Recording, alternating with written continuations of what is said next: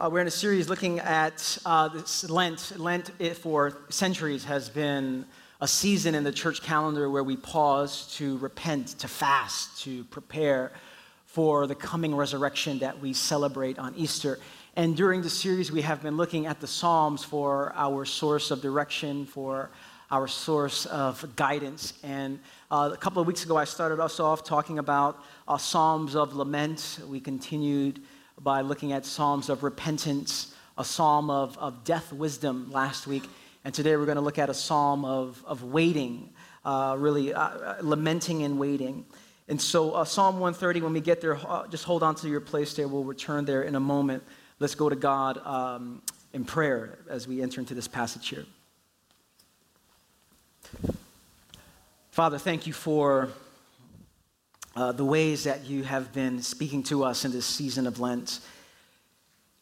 And Lord, we wait for you. We wait for you to speak to us in profound ways today. Lord, I ask that you would open our eyes to see what you want us to see. That on the words of Scripture, the Holy Spirit would bring them alive in us. That we would walk out of here having encountered the risen Jesus in your power. And so we offer this time to you. It's in Jesus' name we pray. And everyone said, Amen.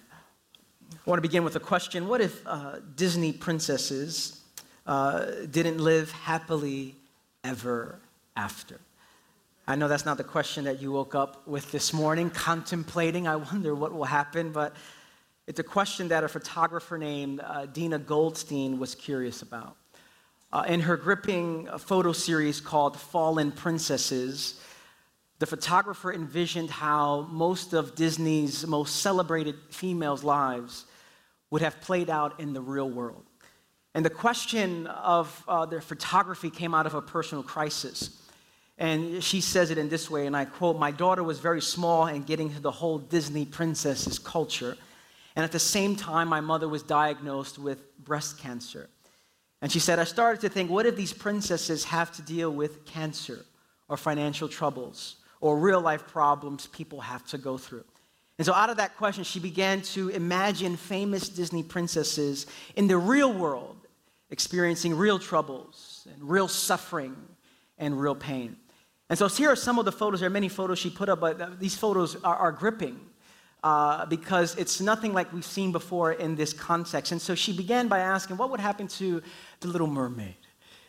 The Little Mermaid that we're familiar with. What if Ariel's life ended differently at the end of the movie? For those of you that are uninitiated, for those of you, she ends with being with Eric. She turns into a human being. She gets married and all that, and she ends not being in the sea, but entering into a new kind of human existence. She asked the question, what if Ariel's life ended in an aquarium, just stuck and just trapped, unable to do anything? And what if it ended this way? She asked the question about Snow White, that many of us are familiar with Snow White. Snow White ends with Prince Charming, and we've seen the cartoon before. But she asked the question, this is actually my favorite one. She said, what if Snow White's life looked like this? I love Prince Charming. His feet are just up there watching the game, and Snow White is just like, you better grab one of these kids right now, you know? She asked another question. What would happen to Rapunzel? And this one is the one that really was gripping. This one was shocking as I saw it. Rapunzel, known for her joy, all her hair. She said, what if her life ended differently and Rapunzel had cancer? And the hair was really more just a wig that she was wearing. When we look at these photos, we are faced with the painful truth of human existence. And the truth is this, that everyone experiences pain. Everyone experiences what the psalmist calls the depths. Eugene Peterson said that to be human is to be in trouble. And I find this to be true because the nature of human existence is to encounter the depths, to encounter trouble, and everyone experiences at one point or another disorientation. And whether that pain is financial, whether that pain is emotional, whether that pain is physical, psychological, whether that pain is relational, we all experience it. And the challenge before us is, how do we respond to pain? How do we respond to disorientation that comes our way? Now, a couple of weeks ago, I mentioned that one of the ways that we respond to pain and respond to disorientation is that we lament, that we cry out to God in our honesty and in our pain. And in our text this morning, we have a psalmist that helps us journey through the challenging moments of life in a different kind of way, in an additional kind of way. And we find it in Psalm chapter 130. In Psalm chapter 130, hear the word of the Lord. The psalmist says, out of the depths, I cry to you, Lord. Lord, hear my voice. Let your ears be attentive to my cry for mercy. If you, Lord, kept a record of sins, Lord, who could stand? But with you there is forgiveness, so that we with reverence can serve you. I wait for the Lord. My whole being waits, and in his word I put my hope. I wait for the Lord more than watchmen wait for the morning, more than watchmen wait for the morning. Israel, put your hope in. What you want to do is you might want to just put your name where it says Israel, put your name there. Israel, put your hope in the Lord. For with the Lord is unfailing love, and with him is full redemption. He himself will redeem Israel from all their sins. The psalm we just read is one of my favorite psalms as I look at the 150 of them. And the psalm we just read is called one of the Psalms of the Ascent, one of the Psalms of Ascent. And in the book of Psalms, there are 15 of these psalms there, and scholars say that the Psalms of Ascent are psalms that were sung on the road by the people of God as they were on their way to the temple to a festival. And so as people were journeying together, these are some of the psalms that they would sing. Others have said that the Psalm of Ascent are psalms that starts in one place, in this case, a very low place, but as the psalm moves on, it gradually and slowly ascends to the point where it starts in the depths. By the end of it, he's talking about, I'm hoping in God. With God, there is forgiveness. So he begins here and he ascends there. And I like that kind of psalm. I like when my life goes in that direction, that it might start here, but after an encounter with God and his love, my life begins to ascend. The book of Psalms here is we see the trajectory of despair to hope. And in this psalm, what we see is there's an urgency that is different from the psalm that we looked at last week.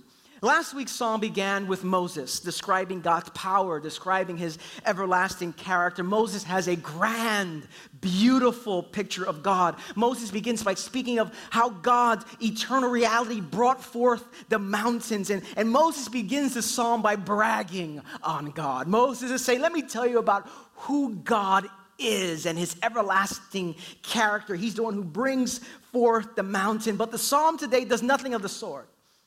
The psalmist has no time for theology. The psalmist has no time to contemplate God's ontological existence. The psalmist is in trouble. And because the psalmist is in trouble, his basic prayer is, help.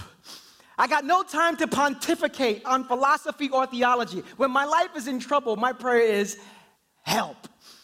And there's really 5 kinds of prayers that we really pray. One prayer is, wow. That's one kind of prayer, wow. Another prayer is, thank you. Another prayer is, please. Another prayer is, I'm sorry. And then my favorite prayer is, help. And this is this kind of psalm. The psalmist writes that he is in the depths, and he says, out of the depths, I cry to you, Lord. And the word depths there, it represents a person overwhelmed by powerful waters. And this might be a picture of your life today. Overwhelmed by the waters of human existence. And whether those waters are financial or physical or relational or emotional, you find yourself overwhelmed, drowning in distress. Overwhelmed and sucked down by the bottomless waters of trouble. Now, we don't know why he's in the depths. We don't know why he's in this situation. But he's in there nonetheless. And the depths are the place where we're lost. The depths are the place where we're stuck. Where we're caught in a place where we can't free ourselves from in our own strength. And whether that struggle is financial or whatever it is, we find ourselves in the depths. At the end of the pool, without the ability to find the ground and stand, the bottom falls out. And out of the depths of human experience, what the psalmist does here is very instructive. Because the psalmist doesn't hide his pain. The psalmist doesn't hide his suffering. The psalmist acknowledges his situation. And he openly voices his cry to God. And notice, he doesn't hide his suffering from God. He doesn't hide his suffering from others. His pain is acknowledged and expressed. Actually, this is a psalm that people are going to sing. And the fact that he has done this, the simple fact that he has acknowledged his pain and disorientation to God, has helped him to ascend. And although he's in the depths, when he says, Lord, I'm overwhelmed, he is positioning himself to ascend. And when I look at this psalm, I can't help but think about the way we suffer, the way we experience disorientation, and the way that we respond to it. But if this psalm gives us any direction, it's this. The psalm gives us permission to admit being overwhelmed. It gives us permission to admit, to confess, I am overwhelmed. And verse 1 and verse 2 gives us word that we need to confess to God, confess to ourselves, confess to others. Lord, I am in over my head. This is hard, and this is hard for many of us to confess this. To confess that I'm overwhelmed. For many of us in this room is a very challenging thing to do because we want to project an image of strength. We want to let the world know, I got this. I'm in control. And so, or we don't want to confess that we're overwhelmed because we realize that I don't want to burden other people with my problems. And so I'm okay. I don't need, but your hand just fell off. No, I got another one. I'm okay. Don't worry about me, For some of us, we have to do this because we notice everyone else is cracking under the pressure. And so if I crack under the pressure too, where is this going to leave us? And so we overcompensate for everybody else's distress. And everyone else is fine saying, I'm overwhelmed, but we have a hard time saying, I'm overwhelmed. Let me ask you this morning, what is overwhelming you? What's keeping you up at night? What's stressing you out? Now, surprisingly, when we give ourselves the freedom to confess this, we are on a journey towards ascension. The psalmist basically lets us know it's okay not to be okay. It's okay not to be okay. Notice the psalmist, he doesn't live in illusion. He doesn't sweep the struggles under the rug. He doesn't run to addictions to escape hard reality. He doesn't say, out of the depths, oh Lord, I go shopping to numb myself from the pain. He doesn't say, out of the depths, I run to alcohol. Out of the depths, I run to pornography. Out of the depths, I run to workaholism. He says, out of the depths, I cry to you, O Lord. And he doesn't fall into despair. Rather, in the depths, he is pursuing God. In his suffering, he comes to God. And he comes to God because he wants to communicate something to us who are reading this psalm. He wants us to understand this as well. And this is what the psalmist understands. He understands that suffering runs deep, but God's love runs deeper. And he wants to let us know this, that although suffering and pain run deep, the depths, he knows that God's love runs deeper. Our sin runs deep. But God's love runs deeper. In verse 3 and 4, he makes this shift. He's talking about, I'm in the depths. And then he begins to describe God's power. And he says, if you, Lord, kept a record of sin, who could stand? That means no one could stand. But with you, there is forgiveness, so that we can, with reverence, serve you. And at the end of the chapter, he says, with the Lord is unfailing love. With him is full redemption. It's like he's saying, listen, I know what it's like to be in the depths, but I've also experienced a God who is deeper than the deepest depth. And we can face our suffering and pain and acknowledge it because we know at the end of the day, the pain and suffering never is the bottom line. Pain and suffering never is the ultimate thing. It can never constitute the bottom line. What he's saying is God's love is the bottom line. I love what Scottish theologian P.T. Forsyth said about this, and in a very beautiful way, he captured it, where he said these words, that God is deeper than the deepest depth of man. He is holier than our deepest sin is deep. You say, Rich, my sin runs deep. God's grace runs deeper. My suffering is deep. God's grace and love run deeper. And this passage shows us that however we got into the depths, whether through our mistakes or whether through somebody else's mistakes, or whether through it, we can't even understand how we got here. He reminds us that nothing can separate us from the love of God. Nothing can separate me from the love of God. And I know maybe you don't feel that today, but we have to just hold on to these promises in faith. Nothing can separate me from the love of God. In my deepest depth, God is even deeper. In my deepest suffering, God is even deeper. In my deepest pain and sin, God is even deeper. And it is out of this place that the psalmist does something while he is in the depths, while he is in the pit, while he is experiencing disorientation. He does something so simple, yet so profound. The psalmist waits. He waits. Psalm 130 teaches us at least two things. It teaches us that we should be honest about our struggles and that we should wait. That we're honest about our struggles and we should wait. In verse 5, he says these words. He says, I wait for the Lord, my whole being waits, and in his word I put my hope. I wait for the Lord more than watchmen wait for the morning. And it wasn't like, what did I just say? Let me just say that again. He didn't say that accidentally. This is for emphasis. More than watchmen wait for the morning. More than watchmen wait for the morning. When life isn't going our way and we're in the depths, most of us don't think to wait. We think to fix. And what happens is, in our rush to fix, we're impatient. And we begin to rush. Let me ask you, how do you wait? How's your waiting game like? Do you wait pretty good, or do you have a hard time waiting? The psalmist is devoted to waiting while he is in the depths. And not just any kind of waiting. It's a very specific kind of waiting. He says, I wait for the Lord more than watchmen wait for the morning. Now, the watchman in ancient times was the first line of defense in a fortified city. And they stood on the watchtower and were trained to spot enemies and to warn of an approaching enemy. And so the watchman would survey the countryside for any signs of movement. This is a very difficult job. It's dark outside. He has to be attentive. He has to be alert. He has to be on the lookout for any approaching movement, any approaching enemies that might come. But in addition, beyond the watchman just waiting for enemies, it says the watchman waits for the morning. And I was wondering, why is the watchman waiting for the morning? And if any of you had like a graveyard shift, you know your shift is almost over. There's no wonder. You're waiting for the morning because I can't wait to go home.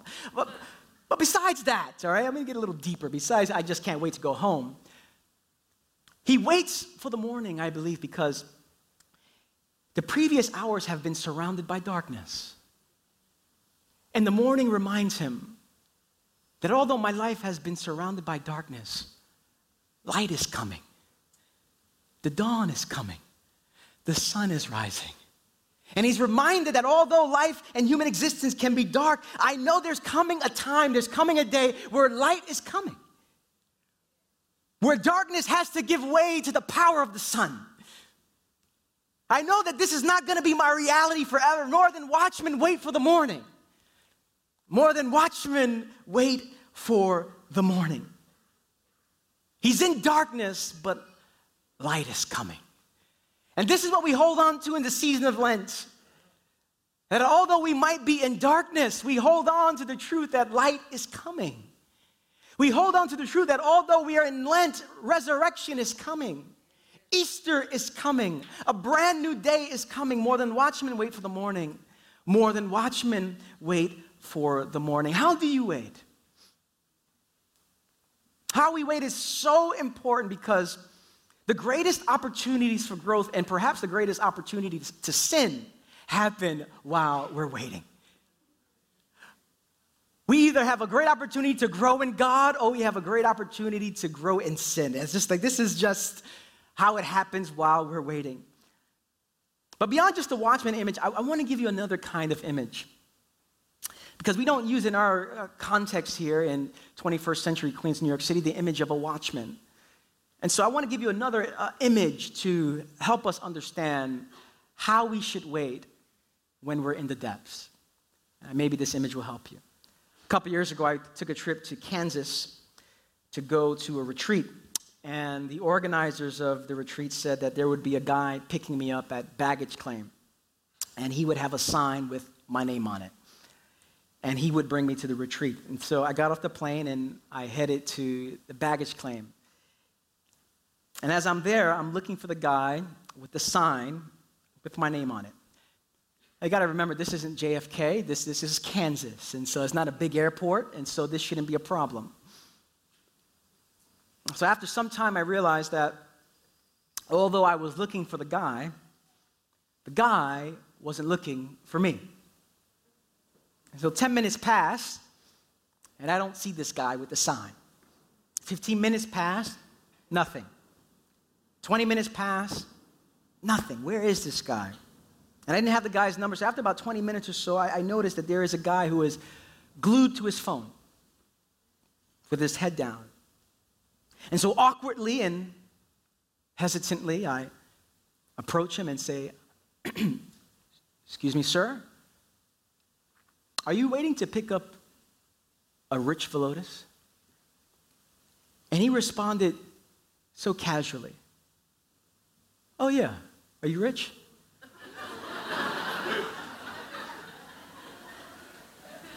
And I said, "No, I'm poor."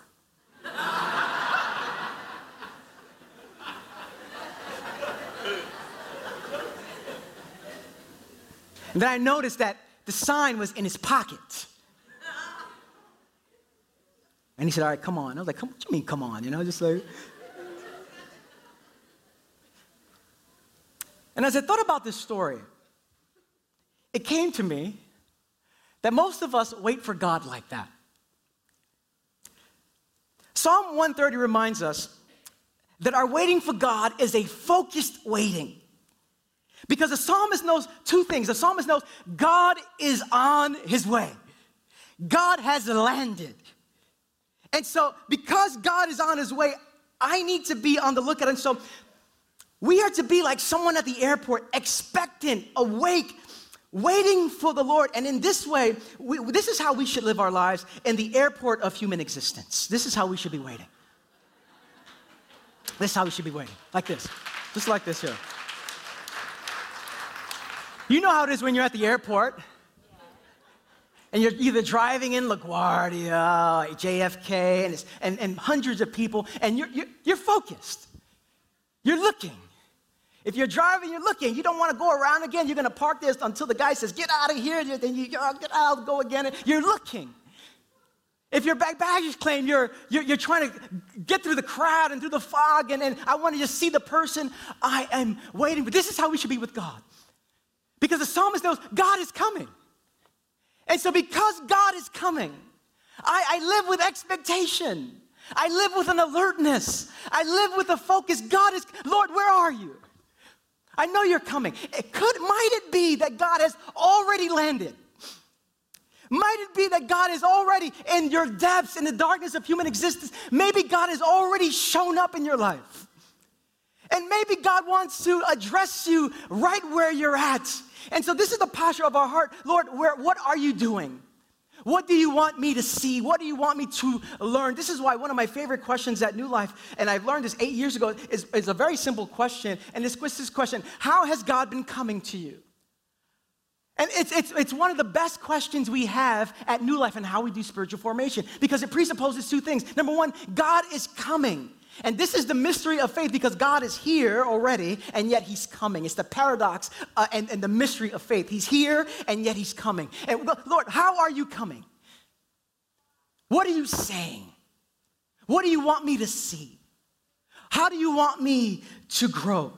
And so we are to position our lives. All of life is waiting for God. All of human existence, if I could just capture it in one statement, our lives are waiting for God. And so this is why every time we gather on a Sunday morning, what you're doing right now, and this is why we need to be doing it every single Sunday, is we're waiting for God. We're waiting for God. We're waiting for God to, in our depths, speak to us. This is why it's so important that we are lovers of Scripture. And we read the Bible, and we're reading it not just as a list of things. Lord, I am attentive.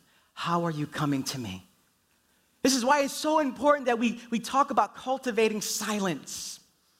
and solitude and making space, because God is always coming to us.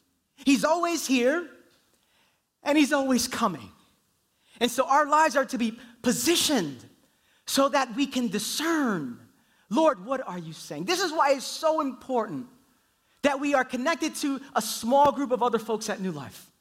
This is why we talk about small group communities and meeting in different parts of the city. That when we gather together, we are gathering, of course, to be in community with one another, but it just becomes another way that we wait on God for the ways that God is coming to us. And so we are to wait with an alert expectation, not just because God is coming, but because the way God comes and the way God saves is in ways that we don't expect.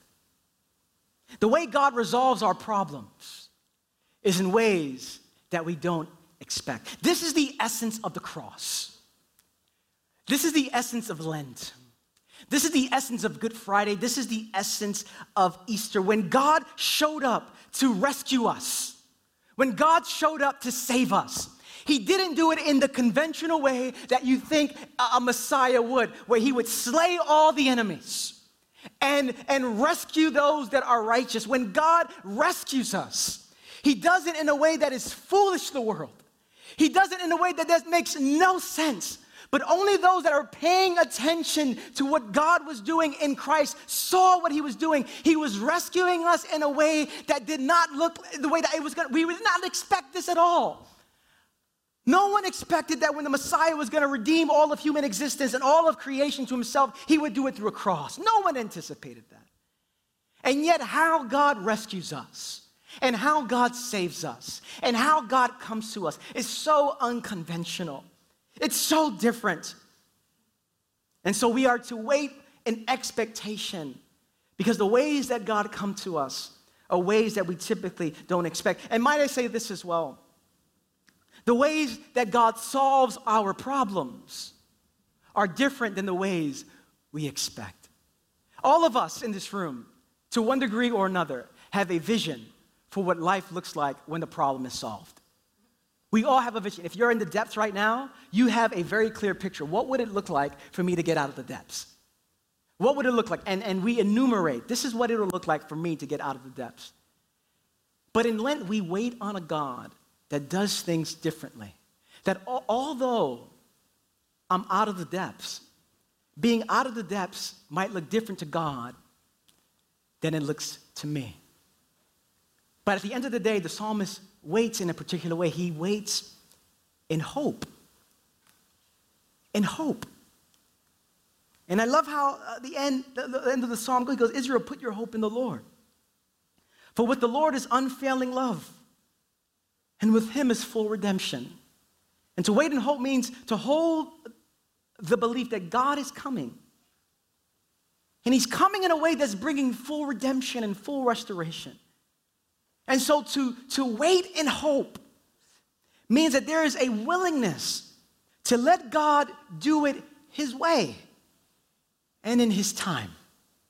I'm waiting in hope, knowing that the way God comes to me is going to come with unfailing love, and with him, he's coming with full redemption. And so we have to be open. When we wait in hope, we wait with openness. And we wait ultimately because the God that we worship, and I want to invite the worship team to come forward, the God that we worship isn't a God who is unfamiliar with the depths. The God that we worship is a God that entered into the deepest depth. The deepest depth of human existence, dying on a cross, bearing the weight of the world, the sin of the world on his back, on his shoulders. Jesus Christ enters into the deepest depths, and through his depths, we're able to ascend because of what Christ has done on the cross. Entering the deepest depths of human existence. His work on the cross, his resurrection, becomes the precursor to our lives ending in ascension. And listen, the way you ascend might look different, but make no mistake about it, because he's resurrected, we too will be resurrected. And resurrection is coming. because Christ has entered into the deepest depths. And so as Eugene Peterson said, waiting in prayer is a disciplined refusal to act before God acts. It's a disciplined refusal to wait before God acts. To wait to act before God acts. And I believe, Lord, right now you're moving. Right now you're working. Lord, may I trust you and hope, knowing that I can't see how this situation is going to change, but I know it's going to change. And what I love most about the psalmist is that the psalmist says, Lord, I wait for you. Notice what he doesn't say. He doesn't say, I wait for this situation to change. He says, I wait for you.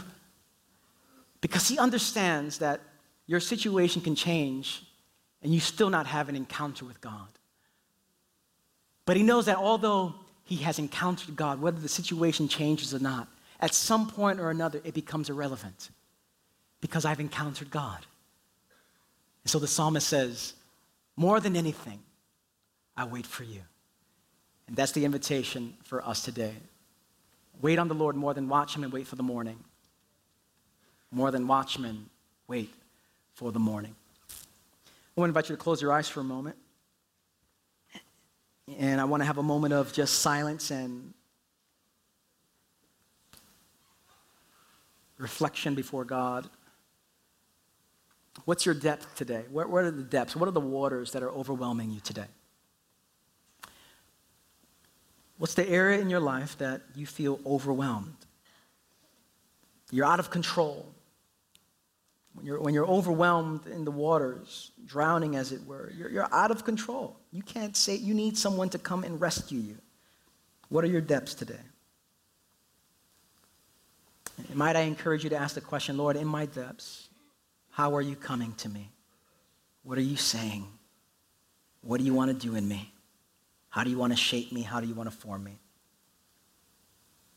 So let's pause and we'll close with a song of worship together. Let's get about a minute of just silence and reflection before God.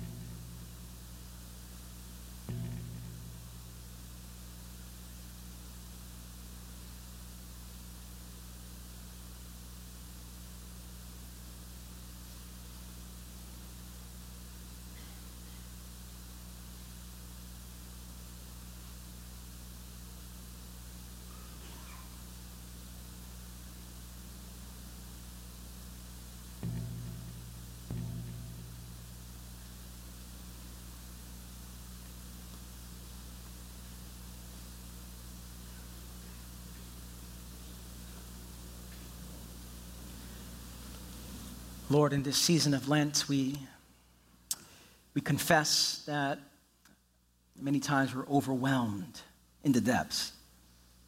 And Lord, I pray that you would, by the power of your Spirit, teach us how to wait on you. Lord, when we get a bad health diagnosis, teach us to wait on you. When our marriage is falling apart, teach us to wait on you. I lost my job, teach us to wait on you. When our children are behaving in ways that just breaks our heart, Lord, teach us to wait on you. And Lord, when life isn't unfolding the way I thought it would, teach us to wait on you. More than watchmen, wait for the morning. More than watchmen, wait for the morning. And as we wait, may we encounter your grace, your power. May you fill us with hope. And so we sing to you now. Pray this in Jesus' name. And everyone said, amen.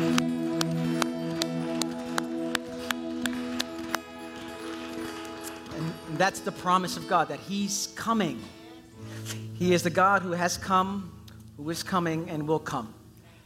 And so we wait on him. And listen, the nuance of waiting is, when we wait on God, it's not that we're waiting and not doing anything. Really, the opposite of waiting is this undisciplined reacting. Something happens, I'm gonna react, I'm gonna fix this thing. Really, when we're waiting on God, we're waiting on God acting first, out of which we act.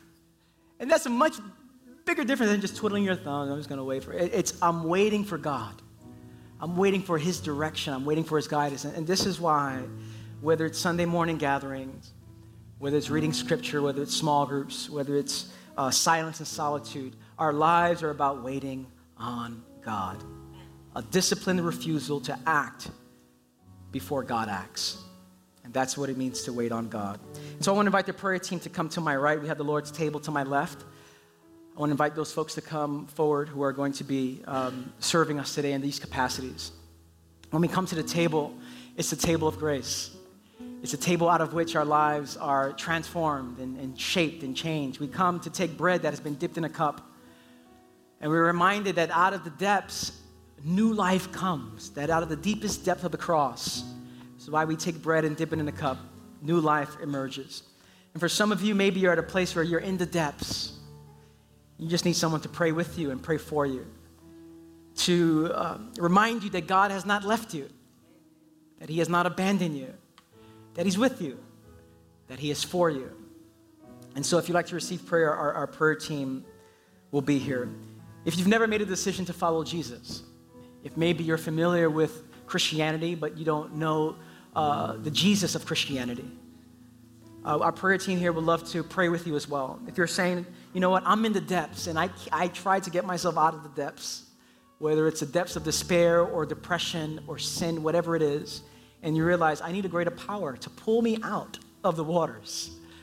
And if you want to make a decision today to basically say, Lord, take my hand, please, our prayer team would love to pray with you. But as we close here, I would invite you to open your hands towards heaven. If you're new here, we end every gathering like this because this is a posture of receiving. You're extending your hand before God. You're saying, Lord, I can't save myself from the depths. I need you to save me from the depths. And so I offer my life to you. And so with your hands and your hearts in a posture of receiving, brothers and sisters, and sons and daughters of the living God, may the Lord bless you and may He keep you. May He shine His face upon you. May He fill you with peace. And as you walk out of this building in the power of the Holy Spirit, may God so fill you to wait on Him, to refuse to act before He acts, to wait on Him more than watchmen wait for the morning, more than watchmen wait for the morning. I bless you all in the strong, in the beautiful, in the resurrected name of Jesus and the people of God.